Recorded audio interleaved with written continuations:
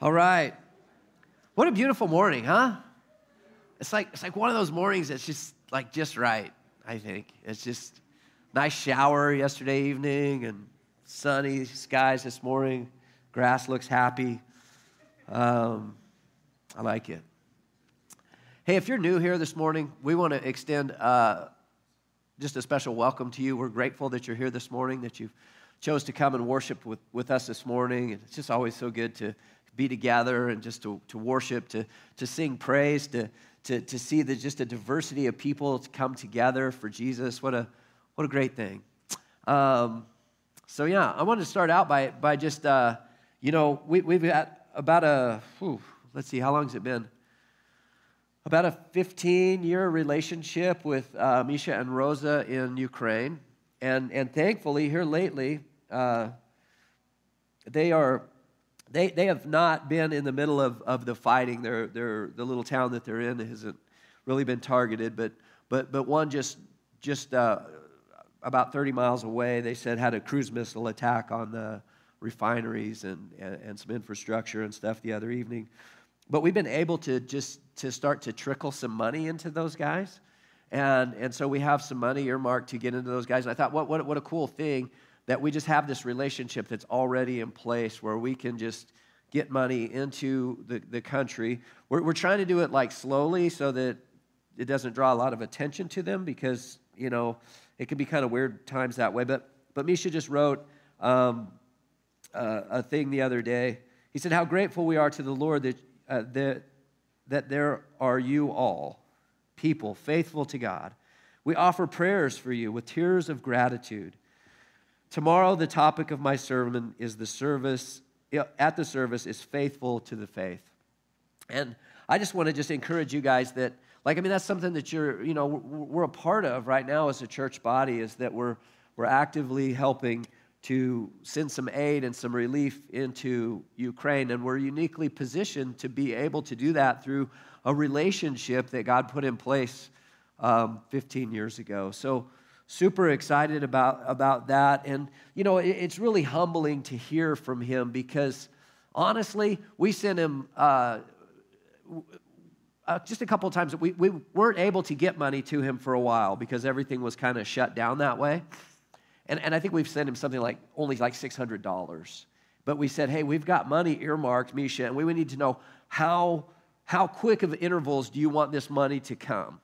And how much? And he said, oh, you guys have done so much, and he was like, it's amazing how grateful he is for how little that we've actually given to them. It's really something. It's not even a sacrifice for us at all, but for them, it's huge. It's just everything. And so we've got about $4,000 earmarked to get to those guys, and so we're excited to be able to get that to them and allow them to disperse it as the needs present themselves. So good job, you guys. Thank you for being a part of that. So I had hoped last week that I wouldn't be all sniffly and stuff, but one thing about this, this weather, there's something out there that is just beating me up, some allergy of some sort that I usually don't have, but man, it's been beating me up this year. So if you will, just be patient with me here as I sniffle my way through this thing. Like that. So we are in Mark, the book of Mark, and we're going straight through. We're just teaching, expository teaching through the book of Mark. We're just hitting everything. We're trying to deal with everything. And today we find ourselves in chapter 6, verses 14 through 32. Now, this whole section has been kind of an interesting section. It's been kind of this thing where we saw just Jesus active in his ministry and all kinds of healing and all kinds of things going on. A lot of teaching, a lot of healing. He's casting out demons. He's traveling throughout the region. There's just crowds, throngs of people that are following him. And then all of a sudden we see where he makes this transition. Last week we went and he ends up in his hometown, right? And there's not much of a turnout there. And Jesus makes the comment, a prophet is basically pretty popular everywhere except for his hometown. And we talked about how these people were so close. that they were so close to it that they were actually very far away. They were familiar, very familiar with the things of Jesus, but they didn't really know Jesus. They weren't ready to accept him for really who he was or who he is. They were more so just kind of like questioning, isn't this guy the carpenter's son? And really, is this, I don't know, and it says that he left there and that he wasn't able to do many miracles there. Now, again, it wasn't that the people and their unbelief had stifled God and his ability to do miracles. It's that simply they wouldn't come to him. That simply they didn't recognize him. They didn't see him as someone to come to. And so they stayed back. And God is he's just a respecter of our personhood. He's a respecter of the free will that he's given you and I. And we talked last week about just our responsibility for our own healing, our responsibility to go to him and to approach him and to allow him to do everything that he wants to do. So, and then we saw too that he had sent his disciples out into the world with this message, the message of hope and the message of the gospel. And so now what we do is we kind of have this little spot where we're going to look backwards a little bit into the death of John the Baptist, and we've got these interesting people, the Herods, that we're going to look at. And Herod, the title in itself means like hero. And so remember when Jesus was born, there was a Herod that was in charge over that region, and his name was Herod the Great. And Herod the Great was evidently he was about 4'9", and he built great things. He was a builder, and he was trying to win the favor of the Jewish people, but the Jewish people didn't care much for him at all. They didn't see him they wouldn't acknowledge him as their king because he had an Edomite background. But he's the one who built the temple, the second temple, that the Romans ultimately destroyed in 70 BC. He was the one who was in charge when Jesus was born, and he was the one who ordered the slaughter of the innocents, or all of the babies under 2 years old when the Magi came, and they were looking for this king that had been born, and he tried to kind of manipulate them into giving him the identity of Jesus, and they left by a different way, and so he said, look, just kill all the male children 2 years and older or younger. And so he was totally paranoid, this guy was. As a matter of fact, he had his favorite wife killed. He accused her of adultery and an assassination plot. Eventually, he killed her 2 sons, her brother, her grandfather, her mother, and years later, he murdered his oldest son. So this is not the guy you wanted to be like in close proximity to. He was incredibly paranoid about losing power and in this situation, and he was willing to do whatever it took to stay in those positions of power. He was this super dangerous guy. So after about 6 BC or 6 AD, I'm sorry, he died, and Herod Archelaus ruled after that, but he ruled up in Judea and Samaria. Herod Antipas is the guy that we're dealing with today. He's the guy who's in charge over the region of Galilee and Perea. He divorced his wife, and he married his brother's wife, Herodias. Okay? He's the guy who had John the Baptist beheaded. Jesus referred to him as that fox Herod. Pilate sent Jesus to him during the trial leading up to the crucifixion. And actually on that very day, Herod and Pilate, I guess, became good buddies.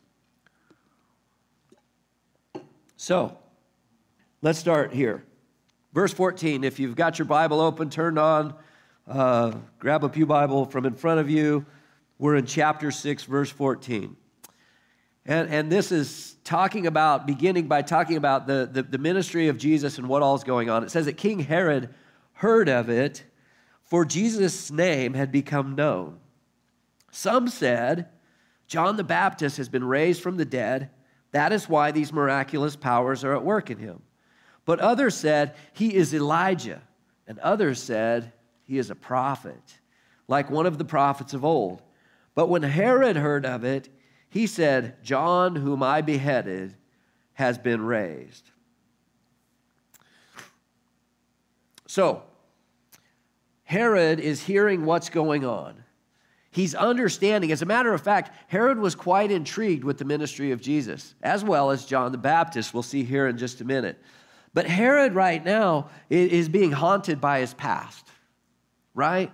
When he starts hearing of these things going on and what's happening, his whole background and all of this stuff is that, oh my gosh, what I've done and who I've been is now catching up to me.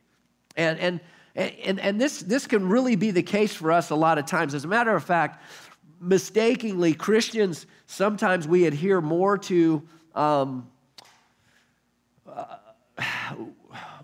we adhere to something closer to karma sometimes than what the Bible actually teaches. So karma is this. Karma would say that no good deed goes unrewarded and no evil deed goes unpunished. So regardless of what's coming to you in your life, it's the result of something that you've done. It's either something that you have done or something that you haven't done, but ultimately in karma, cosmic justice is being dealt out to you. Now, the Bible doesn't teach this.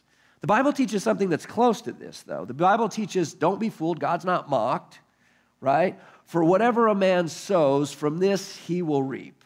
So in other words, in our lives, if we're throwing seeds out there that are not good seeds, eventually that'll become a crop, and we'll harvest out of that crop, and we know that to be the truth.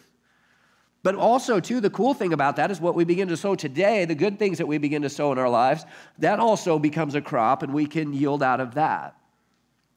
But see, the book of Job shows us that sometimes bad things happen to good people. It's not just it's one of the great comforting things of the book of Job is it answers that question for us. That this isn't just the struggles that I'm having right now, the suffering that I'm at, my health difficulties, my loss, whatever that looks like in your life. It's not just the result of something that you've done. But Herod doesn't really know God, and so he's believing that this is somehow the result of something that he's done in his past. So this is haunting him. And this begins to, and we know what this is like too. This idea that when we believe that we're just finally getting our just dues. See, the beauty of the gospel is that we don't get our just dues. That we don't, it's not based in what we deserve. It's based in God's grace. And grace in itself, the very definition of grace, is to receive this goodness that we don't deserve, that we didn't earn, that we weren't so smart that God gave it to us. Nothing like that, but simply because we went to God that he offers forgiveness. You see, Herod has no concept of forgiveness, and because he has no concept of forgiveness in his life, he's haunted by his past. I hope that that's not you today. I hope that today that's not you, that you're not continuing to be haunted by your past. I pray that you've given your past to Jesus, that you've laid that at the cross, and that you've trusted him to forgive and to renew and to restore you and to start you on a new path.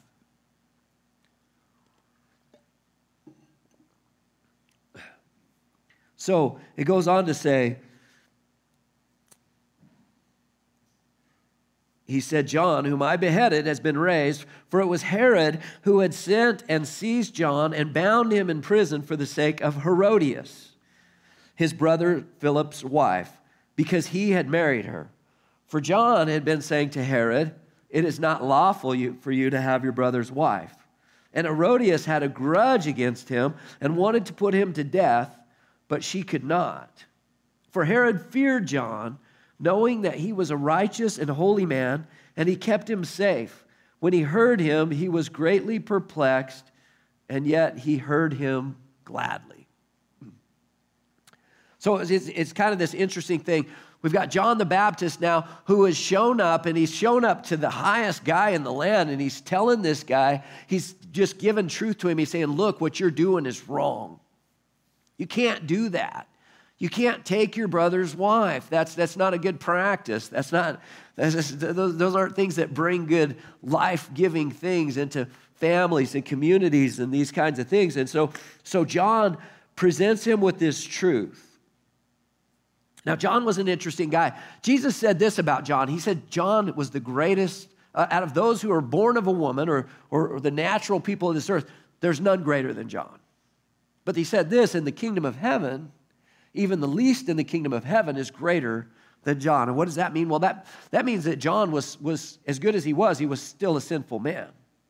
He still fell short. He still wasn't like, he hadn't attained to it up here.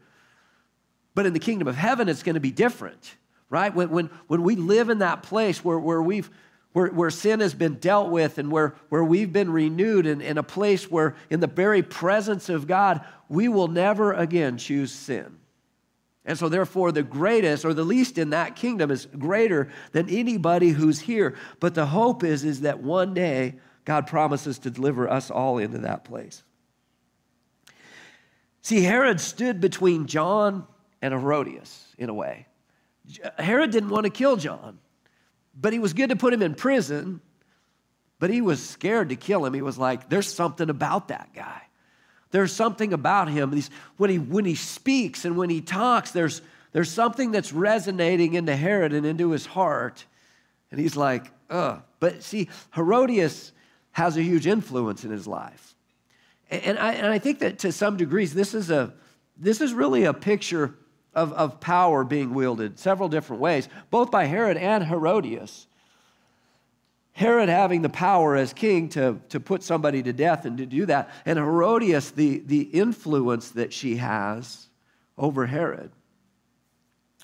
We should all take a deep sense of like, with the amount of power that we wield in our lives. What we can really do in our lives, how we can really, the Bible says things like that life and death are in the tongue. The power of life and death are in our very tongues, that the words that we speak are either life-giving or they produce death and decay around us. So it's important what we say and what we speak and the power that we wield. We need to be people who recognize that as you dealing with the spouse or with your kids or your neighbor or whatever that looks like. We have the opportunity. We need to ask ourselves before we speak and before we do the different things, is this going to bring life or is it going to bring death? It's kind of a great thing to look at that by and say, which is this going to bring? If I do this or I say this, what will it bring? But Herod stands between John and Herodias, and she wants him put to death. Why? Because he's saying what they've got going on isn't okay. And she wants it to be okay. And this is who we are. We basically want to set the terms. We want to set the terms by which we live. And if we believe something to be good, right, and beautiful or whatever, we don't want to hear sometimes anything that might be contradictory to that. We don't like to always hear the truth. Sometimes we shut the truth out, and sometimes we believe, the worst problem that we have is that we believe ourselves to be the ones who determine truth, what's good and what's evil. You see, that's the very nature, that's the very core deception in the garden, is that you too will determine for yourselves what's good and evil. That you won't need God, that you can just do that, you can bypass God, and you can determine that for yourself. And so where God is showing up through this prophet, John the Baptist, Herod and Herodias do not want to hear what he has to say. And it's incredibly important that they hear this because these are people in leadership. People in leadership have to do things right.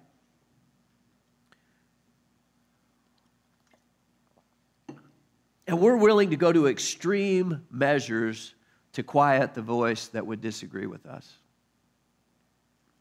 We're really ready to shut that door, to push somebody away, to not listen, to not accept, to imprison, basically to kill these people. What we're seeing here is this amazing kind of microcosm of the whole of kind of Scripture here and our approach really even to Jesus. And we'll look at that some more here in a minute, but we want to set the standards. We want to determine what's good and evil.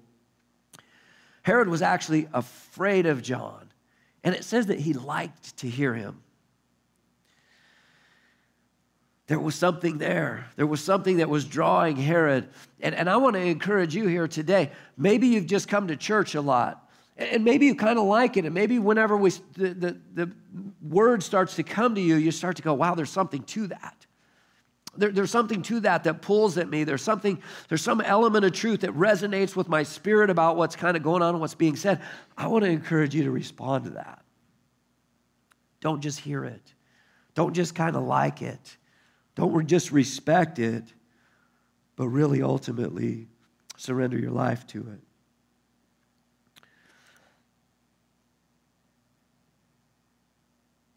But an opportunity came. Some translations say an opportune time.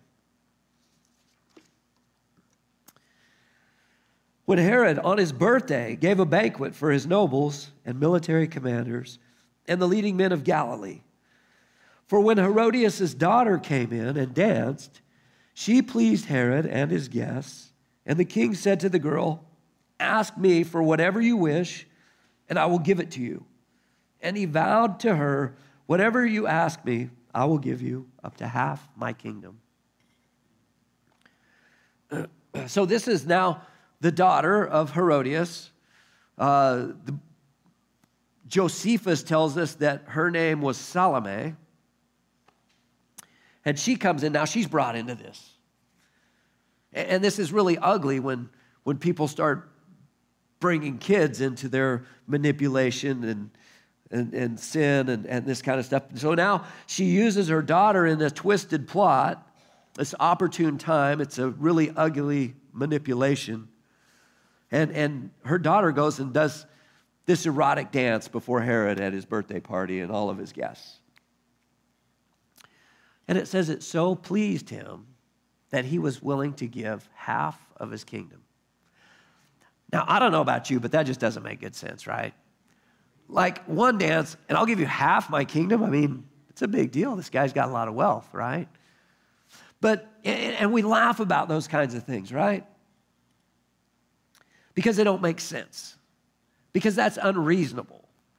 Because that's kind of dumb. But you see, when lust really takes over in our lives, it starts to cost us more than what we're really willing to pay or give.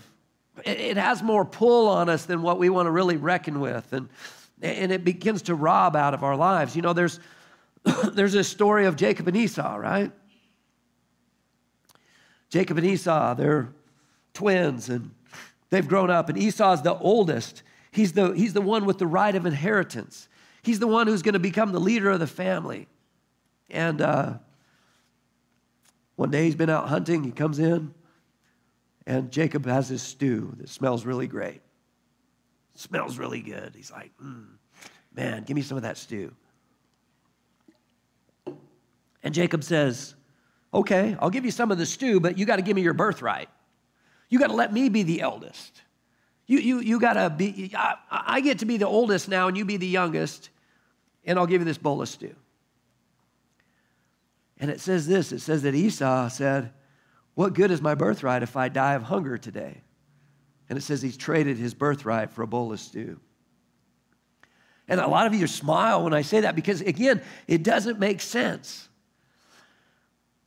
But we've got to remember what we're talking about. You see, there's this reality in our lives that if we let those things get a hold of us, if we let lust begin to run our lives and rule our lives, the book of James says this. It says that that we are enticed and led away by our own lust. And when lust conceives, it gives birth to sin. And when sin is accomplished, it brings forth death. You see, we laugh about those things because it's this unreasonable exchange. It's this exchange of the entirety of my future and everything I have so that I'm gratified today. I'll sell it for a bowl of stew. I'll give half away for an erotic dance. But you see, this becomes a reality in our lives. We laugh about it, but this becomes very much a reality in our lives at different times when we begin to give in to some of these things and we allow things into our lives and we believe that the cost won't be near as much as what it is. We laugh about it because it doesn't make sense, but then we turn around and we live it out. We give away our future and our hope and all of these good things that God has for us because we desire to be gratified today. Or we get enticed and carried away and led off into it. It's why it's so important for us to stay focused on Jesus and what he calls us to.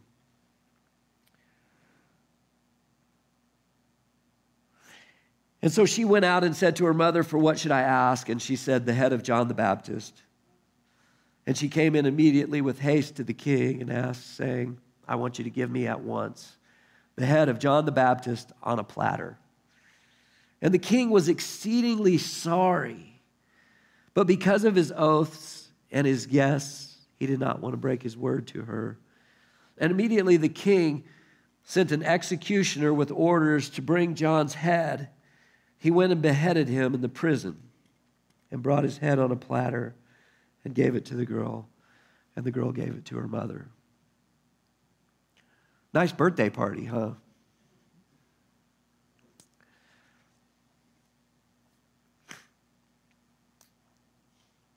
It says he was sorry.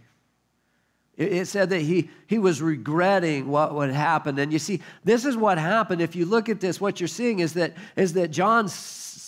Herod's sin has come full circle, and it's come back around to him, and now it's facing him, except this time it's facing him with more sin, John's head on a platter. It started out with John's proclamation to him that what was wrong. Well, let's just shut you up and let's get you out of here. Let's put you in prison. But ultimately, when we don't repent, we don't turn away from those things, we face it again. We so often face our sin again. And not only we face it again, but it's compounded. And what does it bring? It brings sorrow. It brings, I'm sad. I'm sorry that this happened. We got to watch our oaths. The Bible tells us not to make oaths, not to swear by this or that or any of those things. And watch your company, because it says that because of the oath that he had made and the company that he was in, he followed through with compounding the struggles in his life, further haunting him. And now we see, because of the beginning of the chapter, that this is something that he's thinking about all the time. As he hears this ministry of Jesus, he's like, oh my gosh, that's that guy. That's John the Baptist that I had beheaded.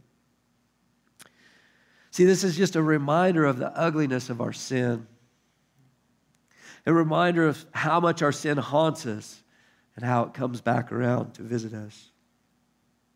There's a lot of in-betweens here. It's kind of an interesting thing if you think about it. You've got John the Baptist, who's between Herod and Herodias, telling them what you're doing is wrong. You've got Herod, who's between John the Baptist and Herodias, who's saying, I want to kill him.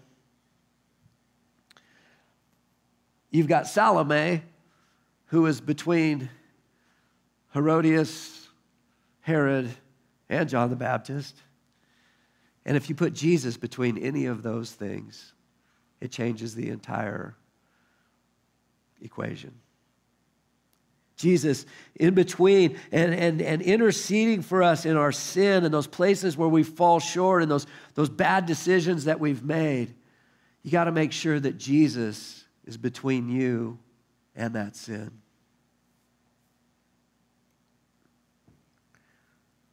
And this is a warning too. Like I said, if you find yourself like Herod and you're just intrigued, but you haven't committed, Hebrews 3:7-8 says, today, if you hear his voice, do not harden your hearts as you did in the rebellion during the time of testing in the wilderness. The Bible says that today is the day of salvation. And this is just a vision that we've got to grab hold of, because until we see something more glorious, we'll continue to just be pulled in and enticed by our own lusts, by the things that we see as beautiful, by the things that we desire, the things that get a hold of us and then begin to pull us away. But at the end of the day, the cost is so much higher than what we want to have to pay. It's going to take you further than you want to go, and it's going to cost you more than you want to have to pay. The solution to that is to see God in his glory, to recognize him for who he is, to be sold out to living our lives in a way that brings him honor and glory, the way that a life that proclaims him to be right and good. The chapter then, it ends this way. It says when his disciples, they brought his head on a platter and they gave it to the girl. She gave it to her mother. And then when the disciples heard of it, They came and they took his body and they laid it in a tomb. So John's disciples came and they took John's body and they put it in a tomb. And Jesus, it says too that in Luke, it says that his disciples returned and they told him all about what had been going on as they went out. They told him about their experiences. And it says this, it says that he said, look, they got in a boat, and it says that they went away and they went to a place where they could rest. And I think just what a picture too, that idea too, that's the church, that the church is meant to be that body of believers and those people who go out and they proclaim the truth of what God's word says. And sometimes that's an offense, and that won't want to always be heard. But one day the promise is when we return and we've done this job that we've been sent out to do, he's going to take us to a place of rest. And we'll be there forever and ever and ever. And it'll be good. It'll be really good.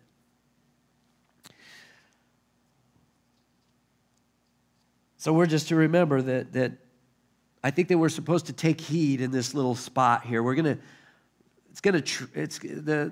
text is going to start to go back into the miracles and the ministry and the excitement of what Jesus is doing. But I think that it takes this little pause here so that we can take a pause and we can take heed and we can remember that we're all one bad decision away from a completely different life. That sin is tempting, that it lives in us, that it's a real pull, that it really pulls on us, and it can even provide a temporary relief to whatever it is that we're going through. But at the end of the day, it's a liar, and it never provides for us what we truly think it will, or think it ought to. At the end of the day, it begins to rob and steal from us. So yeah, I think that we just all need to remember and take heed. I have to recognize the capacity that I have for sin in my own life. And so do you. So Lord, we just thank you for your word. We thank you when it's hard too. We thank you when it just doesn't really resonate in such a nice, fuzzy place.